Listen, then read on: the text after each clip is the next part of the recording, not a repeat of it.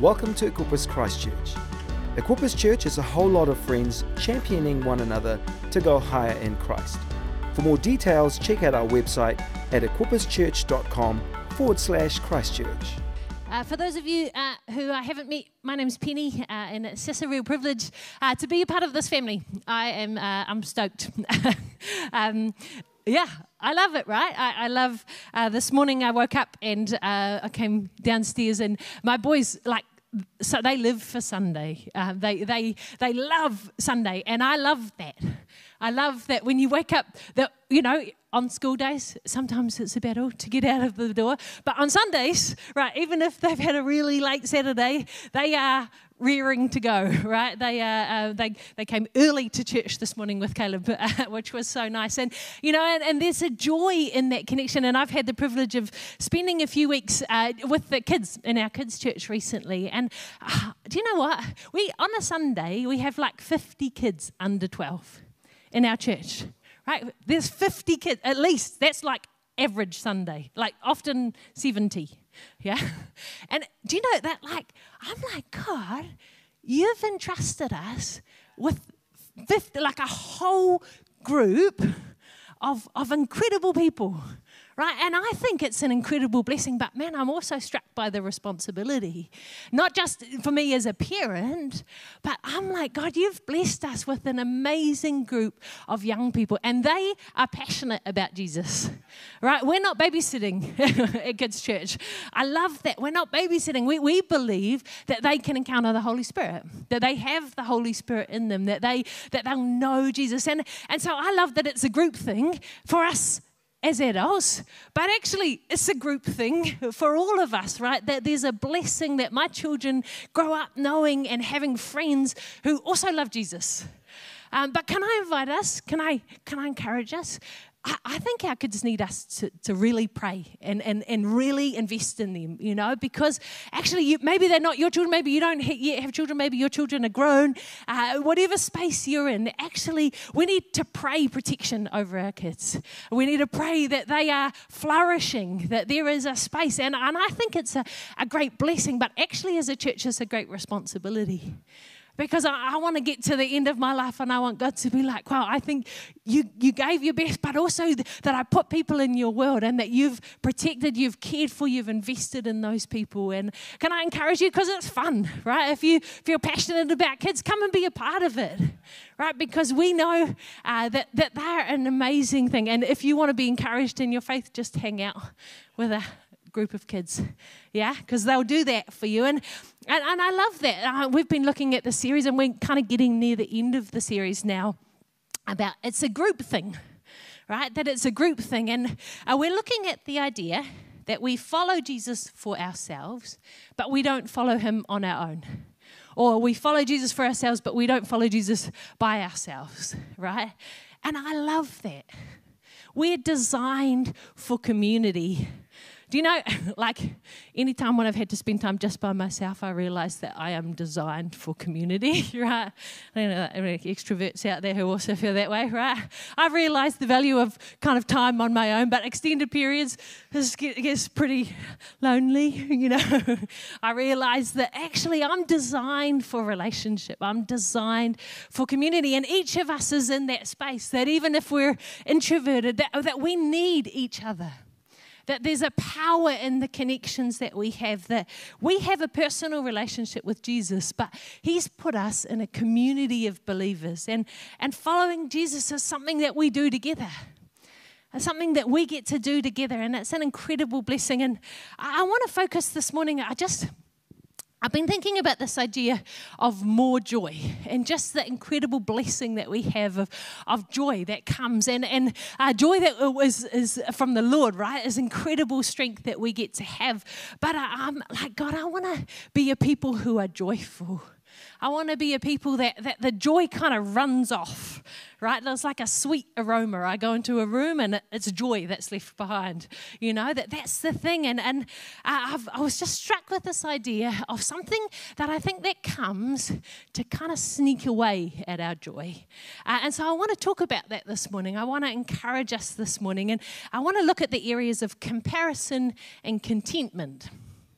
And I think we have a natural tendency to compare ourselves to other people, right? It starts from a really little age, a very young age.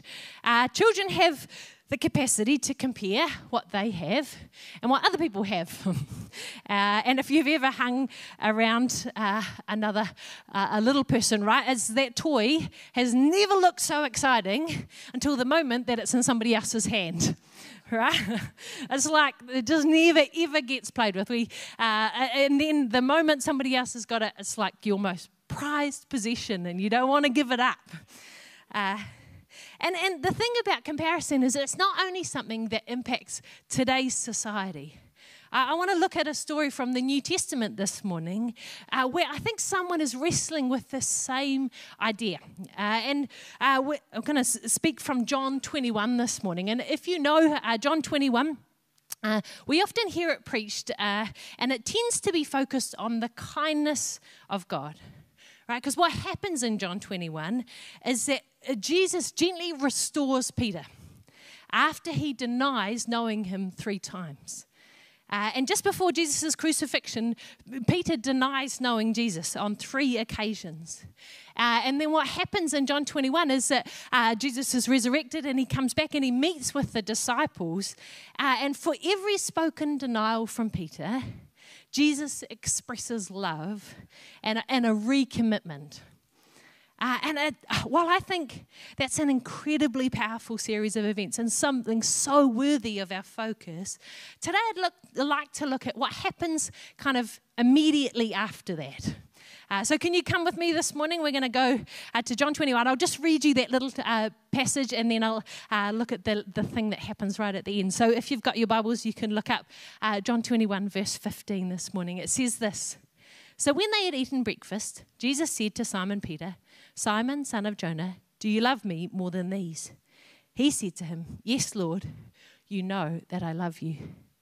He said to him, 'Feed my lambs.' He said to him again a second time, 'Simon, son of Jonah, do you love me?' He said to him, 'Yes, Lord, you know that I love you.' He said to him, 'Tend my sheep.' He said to him a third time, 'Simon, son of Jonah, do you love me?' Peter was grieved because he said to him the third time, 'Do you love me?' And he said to him, 'Lord, you know all things. You know that I love you.'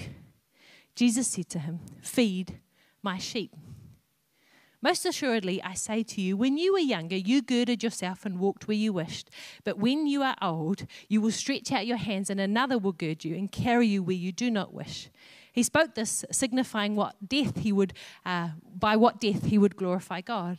And when he had spoken this, he said to him, 'Follow me.' Then Peter, turning around, saw the disciple who Jesus loved following, who had also leaned on his breast at the supper, and said, 'Lord, who is the one who betrays you?' Peter, seeing him, said to Jesus, 'But Lord, what about this man?' Jesus said to him, if I will that he remain till I come, what is that to you? You follow me." See, in verse 19, Jesus tells Peter a little about how he might die, but then he focuses his attention and commands him again to follow me. Follow me, right? It's simple enough. It's actually, interestingly, in this encounter, they're at the beach and they've been out fishing, and that's how Peter got started in the first place. And actually, in the same place, Jesus met Peter when he first called him and invited him. In Matthew 4, verse 19, it says, "Follow me and I will make you fishers of men." But then something interesting happens with Peter. Jesus is walking down the beach, and Peter, man, what a big moment, right? He's just been fully restored and reinstated for his service by Jesus. And Jesus has commissioned him again from a fisher of men to a tender and a feeder of his sheep. And he's just heard a little bit about his future and what it might be like. So you kind of get the idea, man, that maybe his head's spinning a bit. But all Peter has to do right now is to focus on Jesus and to follow. They're on the beach, right? Practically pretty easy to follow on the beach, right? There's Jesus is leaving footprints. But in verse 20 we read, then Peter turning around. The word in the original Greek language indicates an abrupt change of direction, even kind of like a turning back. Then Peter, turning around, saw the disciple whom Jesus loved following. It's cool. Interestingly, the disciple who Jesus loved is John, and John wrote the book about him. So, yeah. And just, they put headings in, and one of the headings in the middle of John 21 is the beloved disciple and his book. It's like... See, we've been thinking over the past few months about community and how we're made to live in relationship with one another. See, the challenge is that it's human nature to compare ourselves to others. We kind of start noticing what's happening in other people's lives, what's going well, how they're succeeding, maybe what God's doing for them. We start looking at our own life and seeing areas where we could be doing better at things, like we perceive other people to be doing. And then if we're not careful, we've started comparing our situation to theirs, and we realise that we've just lost a bit of contentment, right? I don't know about you. Have you ever been to the gym and run on the treadmill? Right. Okay, moment of honesty. I'm not a runner. But I have, on the rare occasion, gone to the gym and decided that I was going to run on the treadmill. Right. So imagine yourself in this situation. It's a busy morning, right? And I don't know why they do this, but they line all the treadmills up together, and then they make you walk past the treadmills when you're going to get changed, like everyone's watching you, And so there's already a few people on the treadmills. It's a busy morning, and so you kind of you look from the back and you're like, okay, I'm gonna go for that treadmill, right? And so you take your treadmill and you start jogging, and I'm not much of a runner at the best of times, but I've noticed something that happens sometimes when you get on the treadmill, right? There's this temptation to glance over and see how fast the person beside you's running. Right, anyone else done that? Or you realise that they're running quite fast, and then you realise, they're on an incline as well. And you're like, oh shoot. And see, you do one of two things, right? You decide, no, there's just no way I'm going to reach that speed. Or you find yourself beginning to run in in sync with them, Or you try to match their pace and their cadence. And so either you're feeling pretty stoked with yourself because you're like, guys, this is so easy. And then you start beeping it, turning it up, and then, or you're dying on the inside, trying to run as fast as the other person. Anyone else relate? Never happened to you? No? Okay, maybe just me. See, but I reckon in life we've been in lots of similar situations to that. Right, maybe not on the treadmill. I remember hearing about a cyclist, and a really good cyclist in cycle races, and as they were going up the hill, whenever they'd pass another cyclist, they might be dying on the inside, they'd smile on the way past, just make it look really easy for that little, second that they were passing. But it can happen with finances, with work, with recognition, with relationships. And Theodore Roosevelt, among others, is famously quoted as saying, comparison is the thief of joy. See, comparison robs us of joy and contentment. And in community, there's this temptation to begin to compare ourselves with other people. And there's a risk that it eats away at our joy and contentment.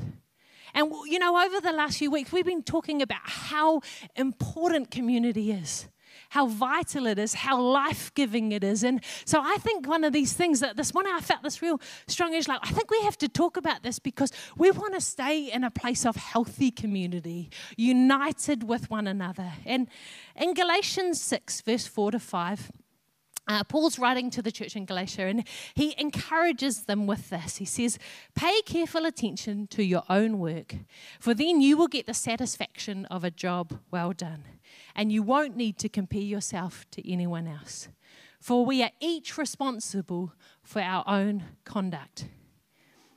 See, when we do our best, we feel good about the results. And Paul is encouraging the church in Galatia not to get lured in to comparison. And Peter, if we go back to Peter, he turned from following Jesus and started looking at somebody else who was also a follower. And kind of his stride is broken when he loses focus and stops following. And once again, he takes his eyes off Jesus. And this has happened to him. Peter's a pretty incredible guy in the Bible. He walks on water. Jesus invites him to step out of the boat a while earlier. And the thing is that when he takes his focus off Jesus in that moment, he sinks, right? And in this situation, it's not the water and the waves that he's distracted by, but he stops and he looks at John instead. So now we read in verse 21, Peter, seeing him, said to Jesus, but Lord, what about this man? And see, it's interesting, because if we look at Jesus' answer to Peter's question, it isn't really an answer to the question that he actually asked. Jesus said to him, if I will that he remain till I come, what is that to you? You follow me. Notice that Jesus is not saying John will stay alive until Jesus returns, but he's telling Peter, that's not what I want you to be thinking about right now. In relation to John, you don't need to be worried about that. You don't need to be worried about that. Just keep following me. You might have heard the phrase, the grass is always greener on the other side, right? Or a variation of that phrase. And do you know, I read some interesting things. Researchers have actually looked into this idea. Like, people research all sorts of things. And they've discovered something really interesting. That when you look over the fence, grass on somebody else's property actually does look greener than your own grass. Crazy, right? They've discovered, apparently it's to do with the physics of how grass grows. And the perspective can mean that when you look at somebody else's grass, it actually does look greener, even if your grass is exactly the same, which is crazy, right? I'm like, that blows my mind. Don't ask me what about the physics of it. Just, yeah. But see, comparison stops us from enjoying what we have, and it can steal away our joy. And the world is pulling us towards more negative social comparison. Social media can be huge for encouraging social comparison and causing us to focus on what others have, on how they're doing. It's like the highlight reel of somebody else's life. Looks so glamorous.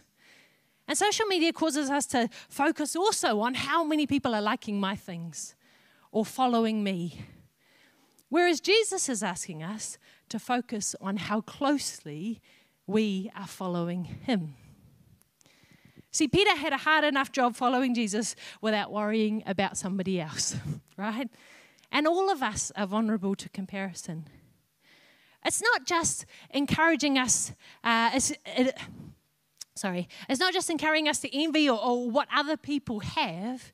The risk is that we also begin to question our worth and our ability to do what God's called us to do. See, we're often acutely aware of our imperfections, of the areas where we need to improve. If you ask anybody, right, they'll find it much harder to tell you things that they're awesome about than things that they need to work on. And see, we often get this highlights reel of somebody else's life, the challenge of this. And I think New Zealand has some really challenging parts of our culture where we can at times kind of be encouraged to push one another down or to be competitive with one another. That sadly, like, we don't like the idea of tall poppies, people standing up and flourishing, getting recognition and things. And it means people are pulled down rather than encouraged to thrive. And Paul uses the analogy of a body in his letter to the church in Rome to talk about the community of faith. And Pastor John actually touched on this last week, and I wanted to read it to you from the Message translation this morning. In Romans 12, verse 4 to 6, it says this: "In this way, we are like the various parts of a human body. Each part gets its meaning from the body as a whole, not the other way around. The body we're talking about is Christ's body of chosen people. Each of us finds our meaning and function as part of his body. But as a chopped off finger or a cut off toe, we wouldn't amount to much, would we? So since we find ourselves fashioned into these excellently formed and marvelously functioning parts in Christ's body, let's just go ahead and be what we were made to be, without enviously or pridefully comparing ourselves with each other or trying to be something we aren't." See, Paul is encouraging the people of Rome to see themselves as an integral part of the church and to be careful not to get distracted or to kind of lose the specialness of who he's called them to be by comparing themselves to other people. And God's made us for community. This faith life is a group thing. Each of us is both important and vital to the body, but also incredibly special and unique. And we're necessary for each other's flourishing. So the question is, I want to encourage us this morning, how do we protect against comparison? Right, how do we protect? I want to just list 3 ways I think that can really work to kind of go in the opposite spirit, where we feel comparison coming in, that it's just a great thing that we can do to combat comparison, to just operate in a different way. And the first one is this: encourage one another. The writer of Hebrews encourages the people in chapter 10, verse 23 to 25, and says this: "Let us hold tightly without wavering to this hope we affirm, for God can be trusted to keep his promise. Let us think of ways to motivate one another to acts of love and good works, and let us not neglect our meeting together as some people do, but encourage one another, especially now the day of his return is drawing near." See, choosing to encourage another person rather than being distracted by comparison is incredibly powerful. It's motivating for the person, but it also keeps us in a place of contentment.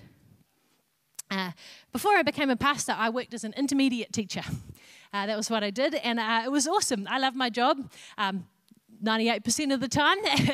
I loved the kids I got to teach. It was awesome. And like every job, it had its moments. It was everything. And every so often, I'd receive an email in my inbox that kind of had an encouraging comment on it. And someone really early on in my career said to me, anytime you get an encouraging email, put it in a little folder of encouraging emails in your emails. And then when you've had a hard day, you can go to those emails. You can look through and be encouraged, right, by what people have said and things. And that was incredibly powerful for me. I used to read them on days when something tough had happened or when I'd had to have a hard conversation with someone. And I think encouragement is so incredibly powerful. And we often think someone is doing a great job or about how much of a blessing they are to us, but it's not always that we say it. Right? Often we leave it at that. You walk past someone and you're like, man, that person is awesome. You have a conversation and then you find yourself walking away and in your head you're like, just really stoked that I'm friends with them. We feel just really uplifted or whatever. But we often don't say, I'm super grateful for you. Man, I'm so thankful for that. Right, that what you said to me really was super encouraging. And how incredible would it be if we were a community who was known for the ways we encouraged one another,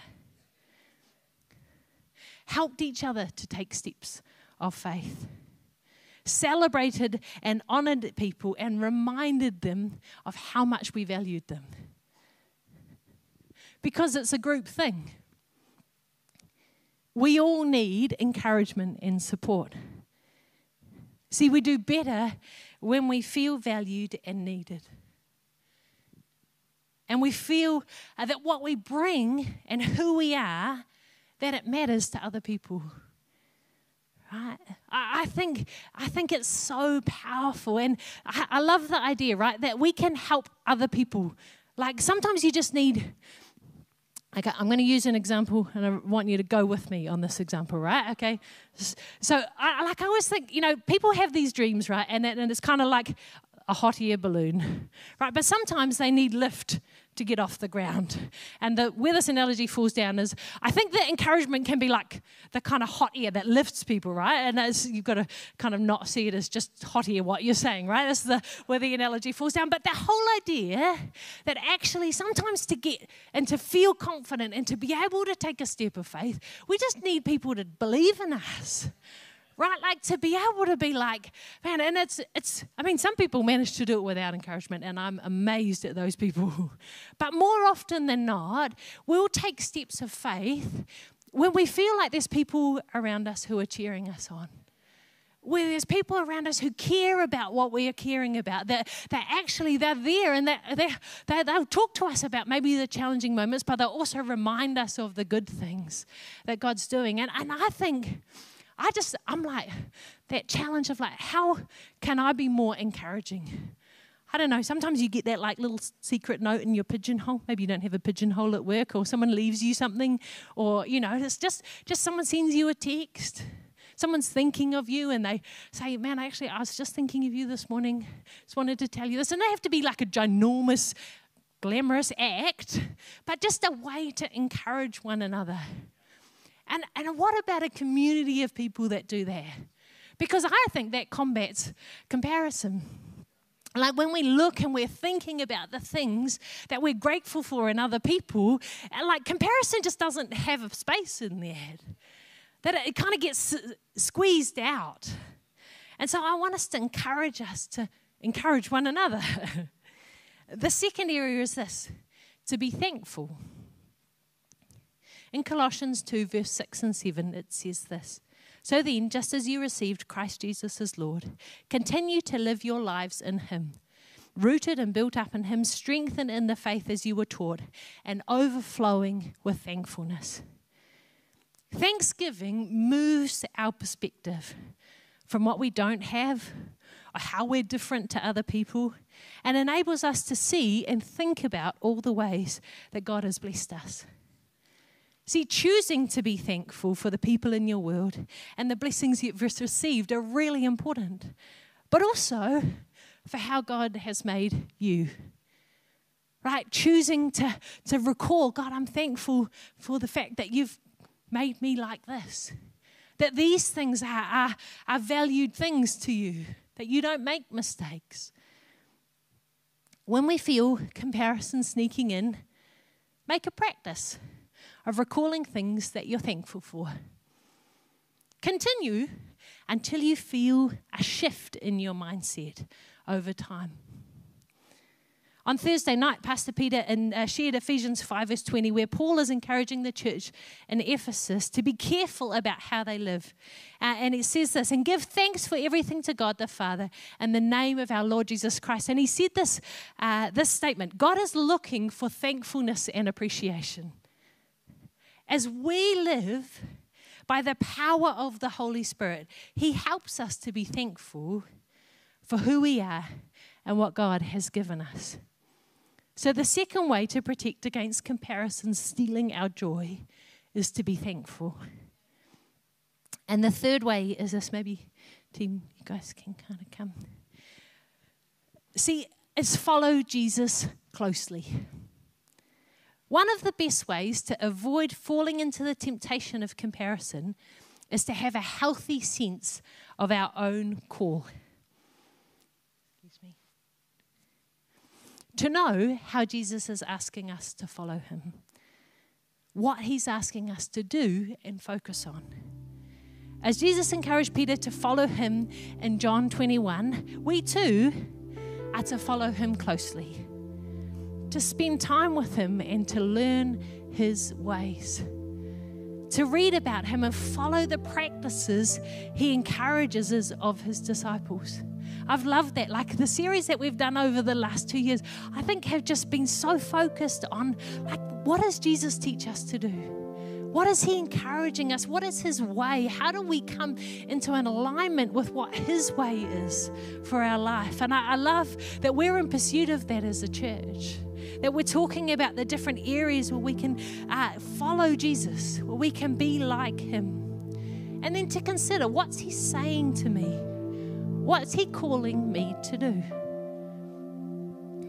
See, while Jesus is encouraging Peter in John 21 to keep focused on him, he's not discouraging him from his relationship with John. Jesus drew together an incredibly diverse mix of disciples, right? And intentionally, he sends them out, sometimes in pairs, sometimes in groups, to minister in different areas. The incredible blessing that we are following Jesus for ourselves, but we don't follow Jesus on our own. We can work to encourage one another to continue to take steps of faith, to pray for each other, and to champion the call of God in each other's lives. See, sometimes you need to discuss, right? And seek wise counsel from people that you trust about what God's calling you to do. It's a great idea if you feel like God's calling you to do something really big. Right? Talk to a few people that you trust, who you know, you see the fruit in their lives, right, of good decision making. That's a really powerful thing you can do. And I find e-group is a great place for me to have these conversations. See, to have ladies that I can trust and I can discuss things with is such a blessing. And if you're not in an e-group yet, man, we'd love to help you find a place of connection. After the service, please come and chat if you haven't found an e-group, because we want to find a space that works for you. But I want to read Romans 12 verse 4 again. It says this: in this way we are like the various parts of a human body. Each part gets its meaning from the body as a whole, not the other way around. The body we're talking about is Christ's body of chosen people. Each of us finds our meaning and function as part of his body. But as a chopped off finger or a cut off toe, we wouldn't amount to much, would we? So since we find ourselves fashioned into an excellently formed and marvelously functioning part in Christ's body, let's go ahead and be what we were made to be, without enviously or pridefully comparing ourselves to each other or trying to be something that we aren't. See, the most significant thing you can do for Jesus is to just be who he created you to be. And this morning, in preparing this message, I've just had the sense that there are a few areas where we might find an opportunity to respond this morning. See, for some of us, as I've been talking about following Jesus and the call that he's given us, that maybe you've just recognized, like, I don't have a strong sense of the call that God's got for me. I'm not really sure. Possibly life has convinced us that God doesn't have something that we can give our lives to, that we're not valued enough, that he wouldn't trust us with something. And I think that God wants to realign our thinking to say, actually, that's not the truth. That actually he's got great things for each one of us. And I don't think he wants us to kind of stumble around in the dark trying to figure that out. And so this morning, maybe that's you. If that's you, I'm going to invite our prayer team are going to come. You guys can come now if you want. We'd love to be able to pray with you. Right? If that's you recognizing this morning, I'm not sure what areas. Just asking God for a word this morning.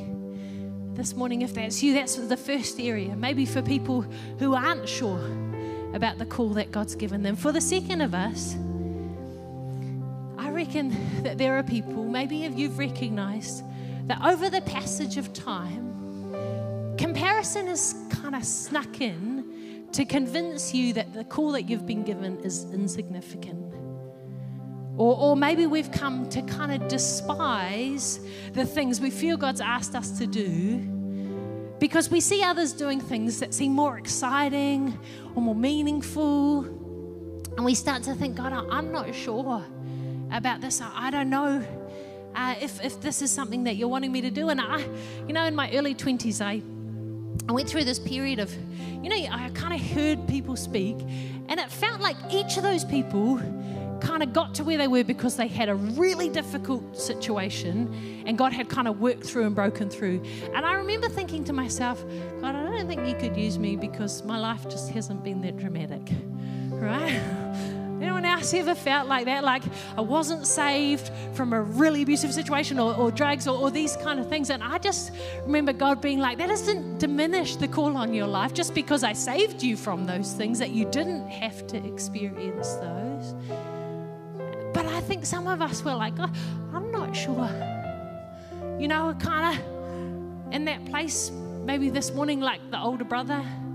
And we've kind of watched God doing something in somebody else's life, but we're missing out on the celebration because there's this distance between us, and we feel like, God, I'm hurt. I don't know. I need to bring these things to you, God, because actually I want to believe that what you've got for me is significant. And this morning, I believe God wants to restore our hope this morning. I believe he wants to speak to us. And the last group of people, and I wanted to make it a space where I think every single person could respond, right? So be prepared, right?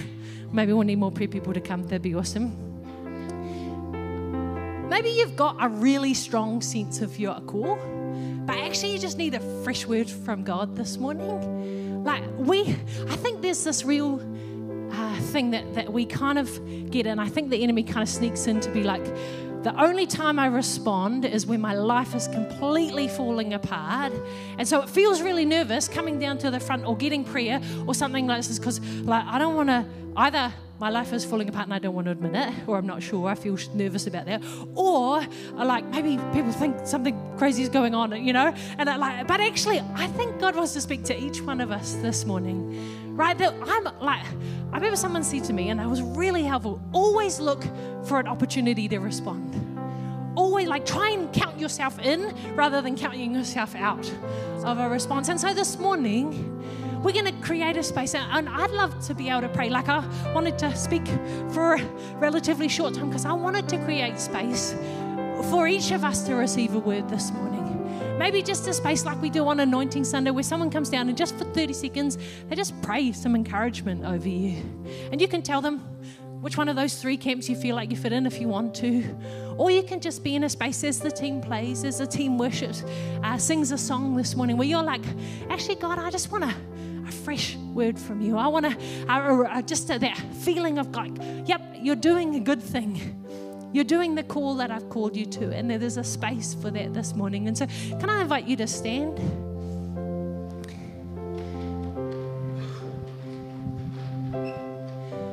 This morning, I'd love, as the team sings, just to invite you to come. And can I encourage you? Let's be a people that champion one another. Let's be a people that have that little check, kind of like self-reflection and think, have I let comparison sneak in? Maybe you realize, actually, I just realized my joy has kind of gone a bit. And actually, I'm looking over and I just want to come back into that place. Just do the practices, encourage one another, be thankful, and keep following Jesus. Right, we're in community, and that's an incredibly powerful thing. And this morning we get the blessing of that, right? We get the blessing of someone being able to pray for us. And so I'm going to pray for us together, and then I want to invite you to come. Lord, this morning, God, I thank you for this group of people. God, I thank you that you've put us together to encourage one another, Lord, to be stronger together. And so this morning, God, I pray, Lord, where comparison is sneaked in, that you would take that in Jesus' name, and that you would bring joy this morning, that there would be more joy available to us, God, that there would be depth and relationships, God, that there would be safe spaces where we can share and be encouraged by one another, where we can be challenged, God, where we can encourage one another to take steps of faith. God, I thank you for the people that you've put in our world, Lord, and I pray, Lord, that we would be people who are unified together, that are moving in one, Lord, that are just helping each other to flourish and thrive. God, I thank you for the blessing of these people. God, I pray that as they come right now, Lord, that you would speak in Jesus' name. Thanks for listening to this podcast. Check out our website at equipuschurch.com/Christchurch.